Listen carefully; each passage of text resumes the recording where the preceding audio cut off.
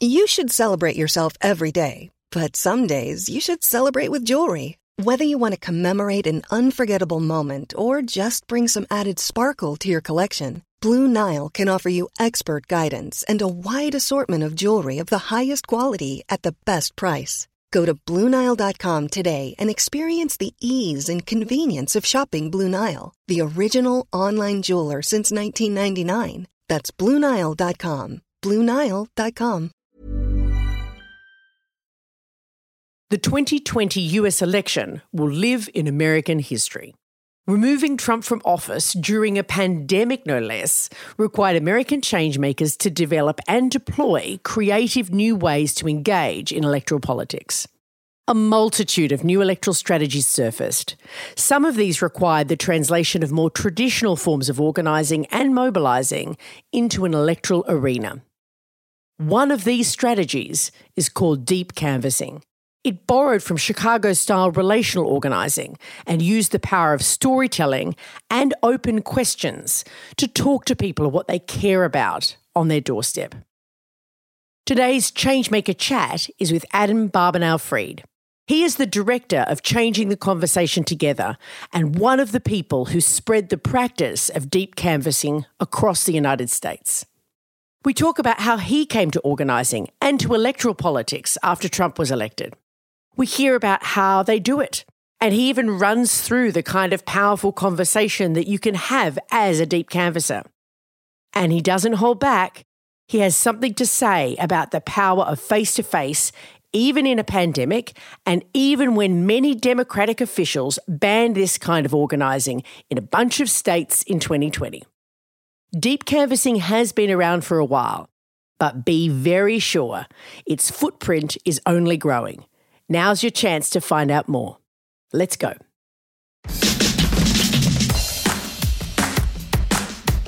I'm Amanda Tattersall.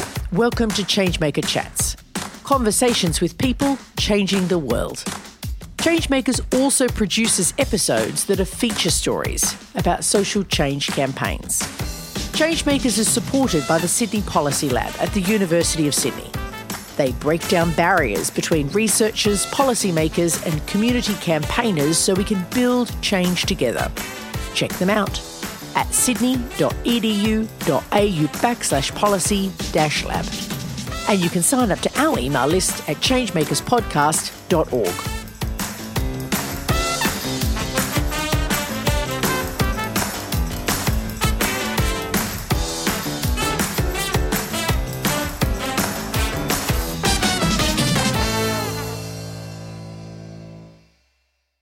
Cool. So, Adam, welcome to Changemaker Chats. Thank you for having me. It is our pleasure so soon after the election to be able to be talking to someone who is right in the thick of it. So our first question today is, I guess, for you to explain to our audience, what kind of change maker are you? And I know that that's sometimes not an easy question to answer, especially for someone who's done a lot of different types of change making. But how would you describe what you do? I would describe myself as an organizer, community organizer. I have always enjoyed working with people, bringing them together, connecting folks who otherwise wouldn't connect, to give them the opportunity to use their God-given talents to create the change they want to see in the world. So that's a broad role, and I know a bit about community organizing, having also been one of those people who would identify with that role. But you're bringing that skill set and that way of being in the world to electoral politics these days. Yes. Tell us just briefly how that works, being an organizer in the electoral arena. So I have, as you know, I've been in the world of community organizing, union organizing as a social change professional for the last 20 years or so, living and working in several different metropolitan regions throughout the U.S. and abroad for a bit. And I was always working on projects where there were communities who were trying to build power to affect change. And so one of the ways you build power is, or you can affect change with the power that you've built, is in relationship with powerful leaders in your community. Frequently, not exclusively, but those are elected officials. So I thought about, how do we make an impact on that? And I've done many different kinds of campaigns around issues and, advocacy campaign, legislative campaigns around the issues that I'd worked on with different communities over the years. And the thing that was always exciting to me about the community organizing that I came out of was, on the one hand, we accomplished these amazing results, right? Housing, healthcare, schools. I mean, it was work that touched the lives directly of literally hundreds of thousands of marginalized and low-income individuals. Enough to feel really proud of yourself to be involved in it. But the other thing that was exciting about it was that these results of these campaigns were not coming from some sort of think tank of advanced degrees, people who know what, quote unquote, the people need, right? It was really based on the dreams and visions and struggles that came up in the kinds of in-person conversations where leaders and staff of the organizations were fanning out into the community and just trying to help people design their frustrations with the world into strategies for change. And so it has a lot of different names. We call that sometimes community organizing. I now prefer the term relational organizing, and even that term has now been co-opted. But the thing that I saw happen after Donald Trump was elected was, while there was this explosion of new activity and activism and all these new groups that were doing new things, and, there were these silver linings, there was a real dearth in the space where I was living and what I saw happening. There was a real missing opportunity to really have focused training and development of leaders. There was a real lack of strategic, thoughtful electoral strategies where people could say, if I come for a weekend day with you, I will have this much impact. There was a lot of howling at the moon, you know what I mean? And so I really saw, this is the most partisan I've been in my life, Amanda. And, I've spent a lot of my career actually fighting, big city Democratic machines who are selling working people down the river. But when Trump was elected, it was a different story, and so I really saw the need to stop Donald Trump as an all hands on deck fight. It was a use every tool in the toolbox fight. And so here I was coming out of the world of community organizing, seeing the impact, seeing how much great, amazing initiatives and campaigns come when we are really able to apply that. And I thought, well, shoot, let's bring it to this fight too. Spectacular. And we're going to talk in a little bit about what you did in the election and its implications for not just America, but for thinking about electoral politics across the world. But before we go to that, I guess I want to give you the opportunity to tell us a little bit more about why organizing for you. There's an assumption in the conversation, right, that you're an organizer, but there's lots of different ways to make change in the world, and being an organizer is definitely a choice. It's not easy being an organizer. It's certainly not the easiest form of change making, though it is potentially one of the most satisfying. What led you to the path of choosing that form of work? Why was that so important to you? Well, so I grew up in New York City. My father, who had children late, he was 50 when I was born, retired early while I was in the beginning of my high school career. And I was sort of struggling in high school at the time. I was struggling with school. I'd already had a career of struggling with school. And I was having these history classes where they were throwing all these books at me. And he basically sat me down and had me read aloud to him the history that I was really struggling to plow through. It was before, by the way, I later learned I had a reading disability. But, we got into this pattern where after dinner, we would go to my room And he'd sort of kick back in my bed and I would sit at my desk reading out loud. And it wasn't just sort of a like recitation of what was in the book. He would like stop me and share his excitement about like how interesting it was when we learned something, and we would reflect on it together. You know, he was born in Europe and came here fleeing Nazi Germany as a little boy, had lived through the Great Depression and then served in the war and then saw went to college on the GI Bill.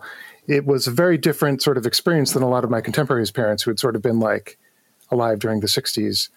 And so he didn't have this sort of like experience learning the way I did or learning what I was learning. And it was just so interesting to be reading that with him together.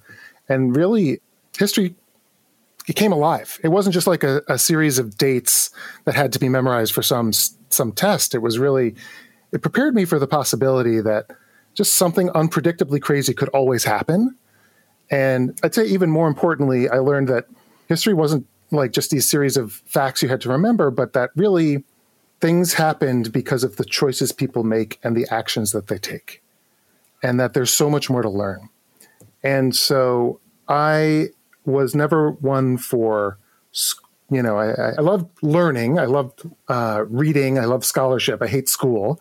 So like things like law school or whatever else was not really for me.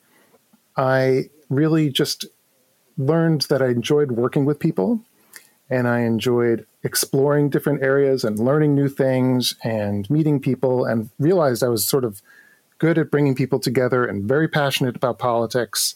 Totally disgusted when I like interned in DC for the Democratic National Committee one summer, and eventually got connected to, some activist organizations. And I kept hearing this term organizing, organizer, and, eventually bumbled my way into the AFL-CIO's Organizing Institute. They were recruiting kids off campus when the labor movement was trying to there was a movement within the labor movement to focus more on organizing, and really to build the labor movement in I guess it was the late 90s, early 2000s.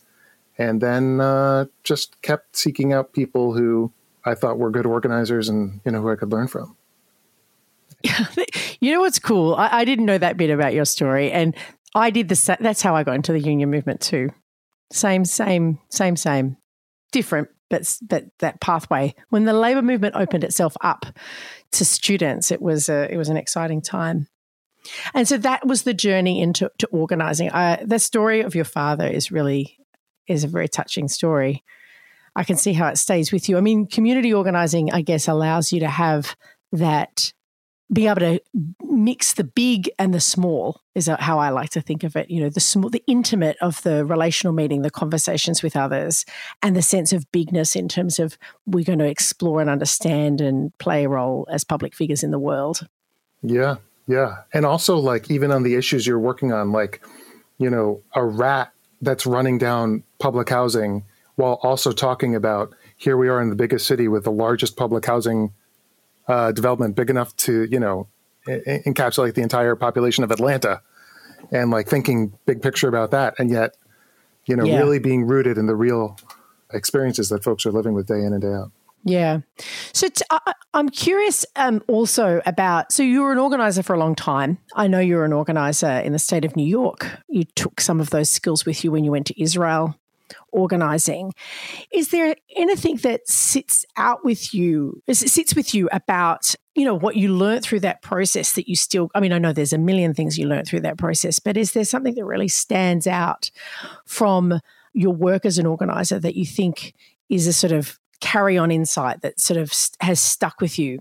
The first thing that comes to mind when I ask this question, perhaps, about the most important lesson you carry with you as an organizer in communities. That's an interesting question. So, traveling abroad, seeing which of the lessons are truly universal from organizing was very interesting. I would love to compare notes, Australia, even just to US, even if we're still in the Anglo world, the English-speaking world. But I think that the power of the personal connection, the individual meeting, that face-to-face thing, I think that is a universal thing. I think that is universally powerful. I think it is the essential building block that is continuously overlooked by anybody who wants a shortcut to power. And it is, in every experience I've had, the essential ingredient to building true and lasting power. Going out and really listening to people, and not just like listening like, a therapist, but like engaging, where you're also there and you're putting yourself out there. Working with organizers and leaders and colleagues, the people who are the most effective in this thing we call the public arena, hands down, were great at building and maintaining and cultivating relationships through that work. I couldn't agree more.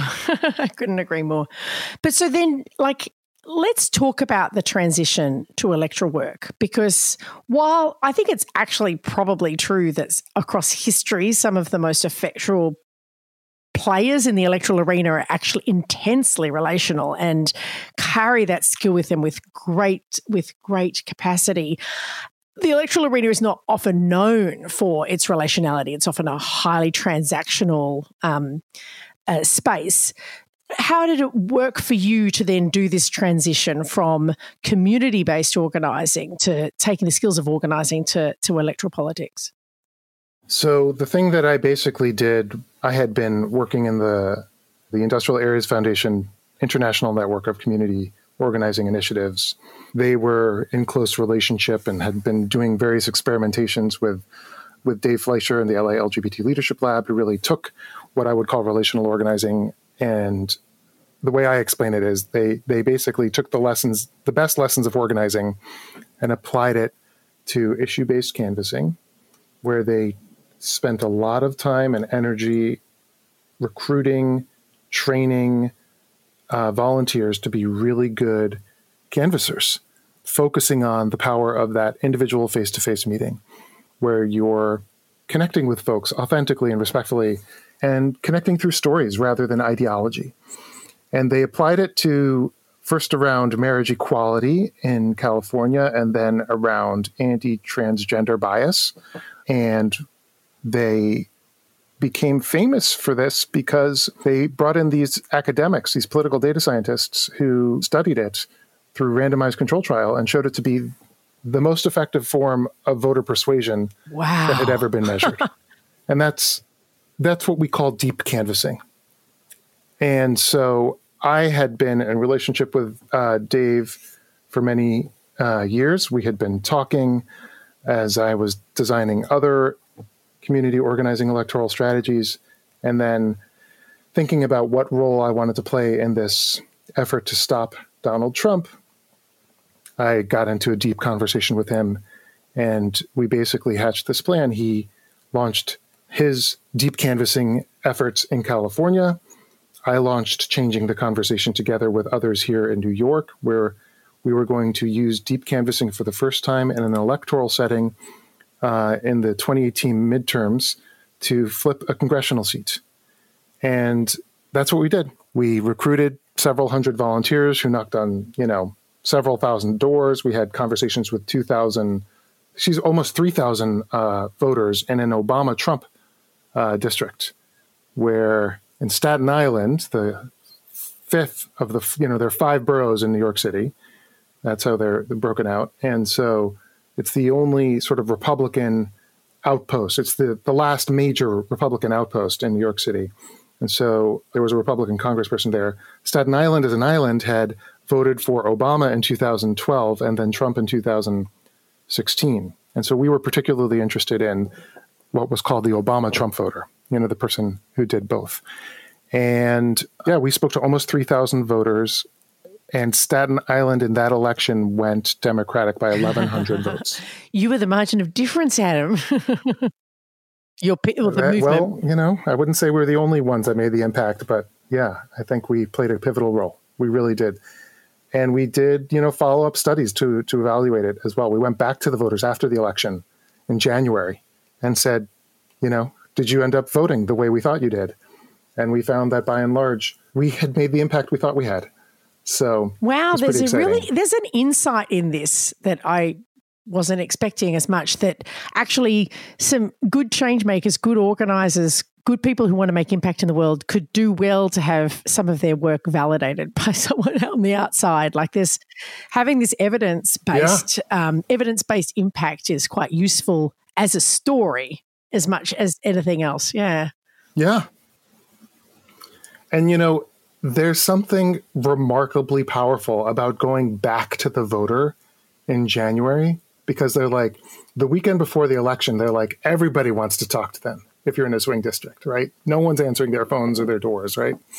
And then you're coming back in January. You care about me? You're still interested? I thought I'd be you dump and run. Like, yeah. I also feel like that's maybe fitting of the model in a sense that there's a greater connection in this approach than in others. Totally. Yeah. So let's get into this, the mystery of this all, deep canvassing. So tell us what it is, right? For those who've never heard of it before, what is it? What's different about it? How does it work? Deep canvassing is basically a form of voter engagement where canvassers connect to voters emotionally through storytelling, being kind, empathetic, and respectful conversation. We spend a lot of time training folks on the power and skill of how to both tell and elicit stories from voters. So how do you do that? Like, tell us a little bit about what the training and support is involved to be able to support canvassers do this kind of work. Yeah, so the training it's significant. It's not, there are people, by the way, who love conventional canvassing, right? Conventional canvassing in the US, at least, it's like, talk to as many people as possible. You're usually just targeting the regular voter, the expected voter. We were expanding who we are talking to. In Staten Island, we were looking for the Obama-Trump voter. In Pennsylvania, we decided to focus more on the Democratic-leaning and frequent voter, but still broadening the base beyond the usual suspects. And whereas in conventional canvassing, you're only having conversations that are maybe 1 or 2 minutes, and there's usually like a tight message about the candidate or whatever the campaign message gurus are saying you should be focusing on. In deep canvassing, it's really more about the connection between the voter and the canvasser. And so the main juice of this work is through storytelling, and it's through personal storytelling. So there's a script that we write up, and it gets adjusted, and it goes through an iterative process throughout the campaign. But the real heart of the work is to be a good deep canvasser, you need to be good at telling a personal story. And what we found to be particularly powerful was telling stories about somebody who you love. And so it sounds touchy-feely, but what a great antidote to this world of hate and fear-mongering and just, darkness and despair. Here we are leading with people we love. And what makes them lovable? And so through that storytelling, the volunteer is, first of all, showing that I am not a robot. I am, as a canvasser, making myself more vulnerable, which will then, in turn, we have found, makes the voter more likely to open up and trust the canvasser. Because if I'm making myself vulnerable, the best kind of stories, of course, are stories where you don't look like the hero, right? And so I tell a story, actually, one of the stories I got that I found to be particularly helpful came a little bit out of the pandemic. I tell a story about how my son, who also had a more serious reading disability than I did, and was struggling in school, we did not quite understand the extent of it, had really not been getting the help he needed in school. And so the teachers were giving us the runaround. And at one point, there was a teacher who took my wife aside and said, we really don't have the capacity to help your son. And when I heard that story, I nearly exploded. I was like, who are the frickin' professionals in this conversation? Like, if you can't help us, like, what are you doing with your time? And I was like going to hit the roof. And my wife just sort of took me aside and said, you got to assume the best about people. These are like hardworking professionals. They're doing what they can with what they have. There are too many kids in the classroom. Like, the New York City school system, does not give them the resources they need. So eventually we ended up, by the way, finding a great specialized school. He's in a much better setting. But I told this story, all of that happened before the pandemic, I should say. But I tell this story about how during the pandemic, thinking about my wife a lot, because we're all locked down, and we're all under all this pressure, right? And I'm a little bit shorter with my patience. And I try to really think about that, like assume the best about people. And I love her for it because it really brings the best out in me. So that's like a story that I tell. And I told the story to this woman, Kim, 19-year-old woman, Hispanic in Norristown, Pennsylvania, Democratic-leaning area. And when I first started talking to her, we asked at the beginning and the end of the conversation, on a scale of 0 to 10, how likely are you to vote? In the beginning of the conversation, she says, 0, I'm not likely to vote. And why are you not likely to vote? Well, I don't really get involved in that stuff. But one of the other questions I had also asked her at the beginning is, if you had 2 minutes to talk with President Trump, what would you tell him? And she said, you are bringing the racists out more than they already were. So it's like, here we have somebody who hates Trump, knows how he's encouraging racism, and yet doesn't get involved in that stuff. So I tell this story to her, and then she opens up and starts, I'm able to actually engage her in a conversation about the person who she loves as her boyfriend. Turns out this woman, Kim, has social anxiety, and her boyfriend really helps her navigate social scenarios, And I basically say to her, Kim, you and I both know what it means to love people and have people love you, right? We know what it means to need people and have them need you. That's like what most people are like. We all know, most people know how to live that way, right? Most people at their heart, I believe, are good people. Maybe they have bad judgment at times in their electoral choices. But then you have people like Donald Trump. It's like the total opposite. He thinks only about himself. He'd sell, his family down the river if they got in his way. He's nasty. He's corrupt. He's a bully, and he's totally the wrong message. He's totally the wrong leader for our country, and that's why we got to stop him. And eventually, she not only agreed that she should vote, she registered to vote right there. And actually, on Election Day, she texted me to tell me that she voted. And so these are the things that we teach people to do. So we do story workshops. We do exercises on, creative writing exercises and improv exercises on people you love. We practice exercise. We do exercises and drills on how do you get people to open up and what kind of questions do you ask? Oh, Adam, you have me in kind of tears. It's really, that's not traditional electoral campaigning. That's not what people are taught at the door. I've done the rap style door knocking myself a while ago, and it didn't feel like that. That's quite an extraordinary mix. So our listeners get a sense, we've just had the election, your organization was very involved in Pennsylvania. Just give us a sense. You've given us a sense of how you enabled people to work and what they were capable of doing at the door. Tell us about how it worked across the state and your impact. So after we flipped Staten Island, after we helped flip Staten Island, there was, our story went viral, and we were looking for allies and groups in Pennsylvania to work with. And we developed this relationship with a series of indivisible activists in the Philadelphia area. Philadelphia is, an hour and a half to 2 hours from the New York metro area. So Philadelphia, of course, is the biggest city in Pennsylvania, which was one of the 3 states that was decisive in Donald Trump's victory in 2016. And it was going to be central to stopping Trump, was turning PA blue. And so we were focused on developing a deep canvassing campaign in Pennsylvania.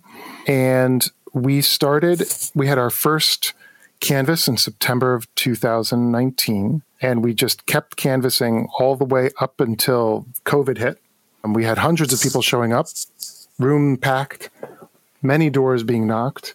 And then COVID hit, and like many organizations, we had to sort of figure out, what do we do now? We went on to Zoom, figured out phone calling strategies. And then towards the end of June and early July, as we knew so much more about the transmission of the disease and had been really struggling to reach people on the phones, not unlike many other organizations, and not without having learned a lot about those groups that do phone banking extensively. We began to workshop and think through how we might be able to get back to the doors safely. And we recruited a couple of our volunteers who were health professionals to design what we eventually called our Safety First Canvas. This included volunteers getting tested before they came, wearing masks, but also making sure we gave masks to the voters so that our volunteers were only speaking to people with masks as well, and we kept everything outside. We did this for a variety of reasons. One of the reasons is we were looking for infrequent voters. Infrequent voters are transient. They're harder to reach on the phone. But if you knock on the door and the person has moved, you're more likely to find somebody who's replaced them who is of a similar demographic, right? But, ultimately, the main thing is that deep canvassing has been shown to be 4 times as effective in person as it is on the phones. Wow, so it's like 4 times. 4 times. So for every hour you're on the phones, for every hour you're at the doors, it's the equivalent of 4 hours on the phone. And we found that voters would take the masks. We figured out how we started scouting out areas for canvassing where there were single-family homes, high density of single-family homes, so that we didn't have to go into apartment buildings. We kept everything outdoors. We did a series of pilots in July and August, and then basically from the second half of August through Election Day, we had hundreds of people come through this process of our Safety First Canvas. I think we're still getting the final numbers in, but I think we ended up having may have been 9,000 or 10,000 conversations with voters in person. Yeah, wow. At a time when actually not everyone was doing that, yeah? Not only was not everyone doing that, there were people who were criticizing us. Like, we were in the New York Times as one of the only groups willing to talk about the fact that we were doing this. And the other person in that article was the leader of the Biden campaign, the campaign manager, who was saying, if we really care about community safety, we shouldn't be going back to the doors. We can do everything on the phones. We can do everything on text bank. We can do everything with postcards. And it's like, people, we're facing Armageddon. Like, you cannot win this fight on phones, text, and postcards alone, right? We need to be using every tool in the toolbox. And we were serious about our COVID concerns. Eventually, other groups did come out into the field. And then we were almost, with some people mocked us for being so concerned about COVID. But we were as serious about stopping COVID as we were about stopping Trump. And in fact, the two are linked. Yeah. And so Pennsylvania was one of the decisive states, as you likely know. Yeah, we clocked that even in Australia, right? I know, the whole world is watching, right? And the amazing thing is, again, the numbers are it's going to take a little while to do a full deep analysis, but the initial numbers of the neighborhoods where we had canvassed the most, the turnout is significantly higher than similar neighborhoods. And it's actually upsetting to me that more campaigns wouldn't contemplate how can we do this safely when we know this is how we win. Why do you think that is? It's a good question. I think a lot of it has to do with just the dominating trend of this like philanthrocapitalism where, everyone's looking for the latest quick fix. And people get excited by the latest technology, TV ads, micro-targeting, online ads, right? But, that's a universal, I tell you. Right?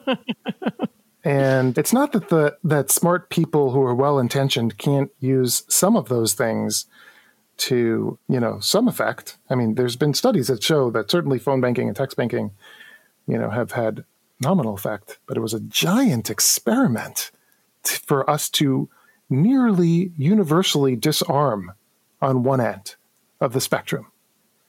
And it's like people have been talking about what happened with the polls. The polls were so off because, Biden won the White House. But the Democrats lost everywhere else just about. We lost this, we were expected to have won the Senate. We lost ground. There wasn't a single Republican Congress member who lost their seat this year. And there were reportedly 4 million people who volunteered for campaigns, which is twice as much as Obama, twice as much as 2018. And I think it's because there's just this sense of, well, I can do all these other things on Zoom. I mean, I think look, to be fair, there are people with legitimate concerns. We really don't know what it's like to live in COVID, right? We're still sort of figuring it out. What is it like to live in a winter of COVID, at least in this hemisphere? But, I think that I think Democrats don't really know how to fight.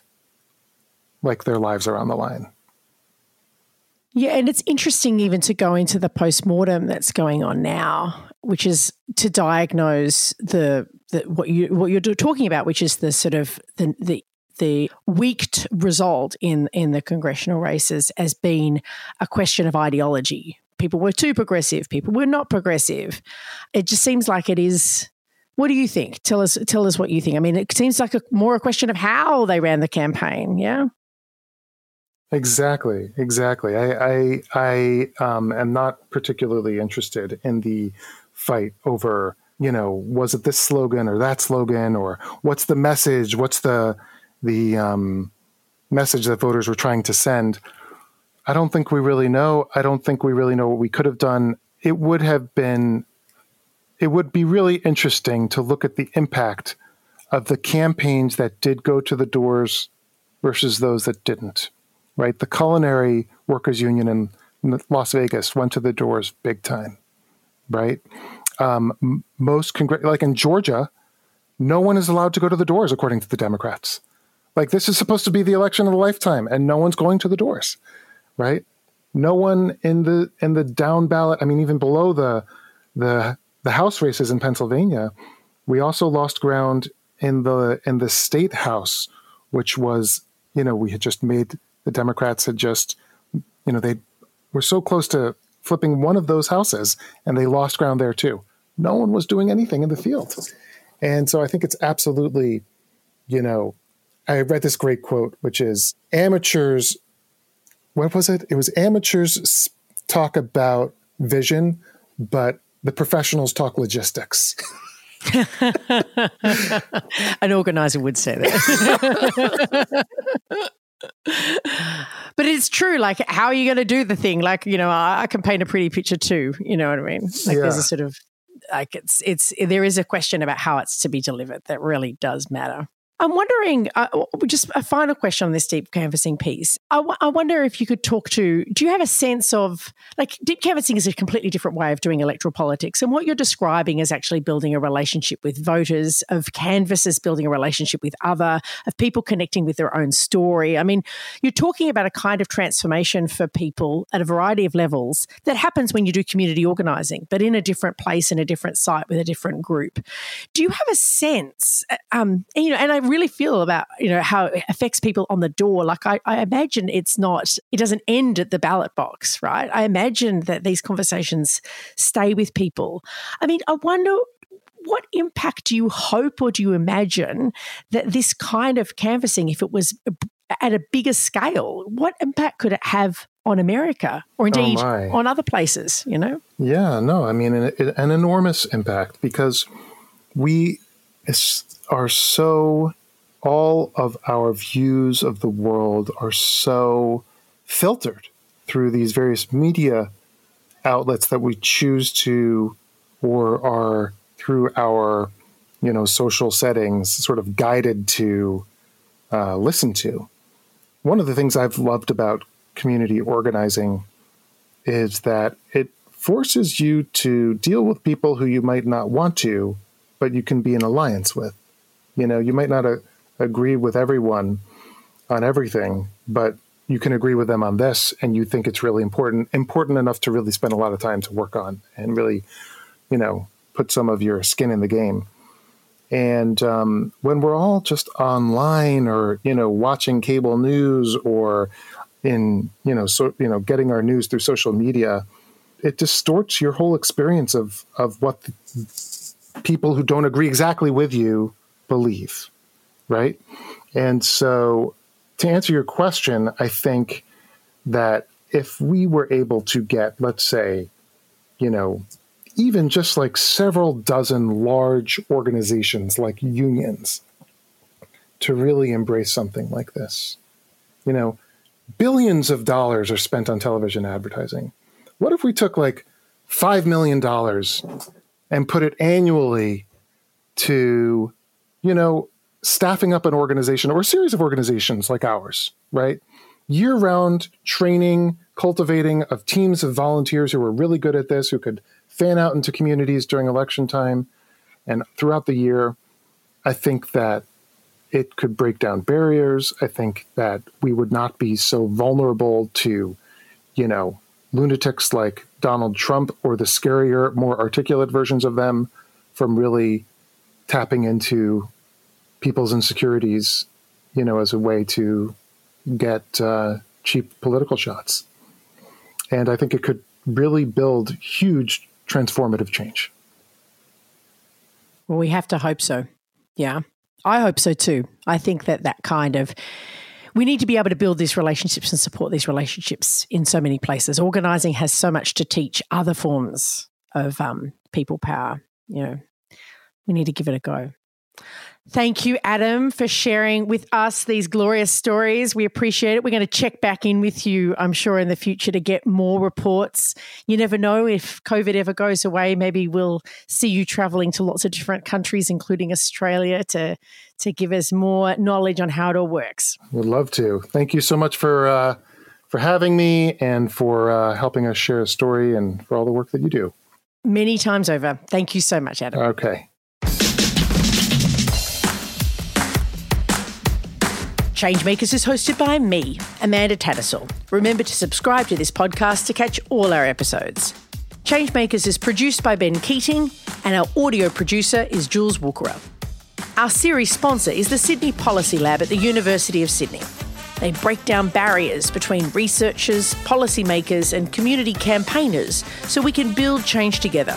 Check them out at sydney.edu.au/policy-lab. We are also supported by the Organising Cities project funded by the Halloran Trust based at the University of Sydney. Like us on Facebook at Changemakers Podcast and check out changemakerspodcast.org for transcripts and updates on all our stories. We have a weekly training program called the Changemakers Organising School, a great place for anyone to drop in or come in every week for training about all things community organising. All the details and registration are on our website.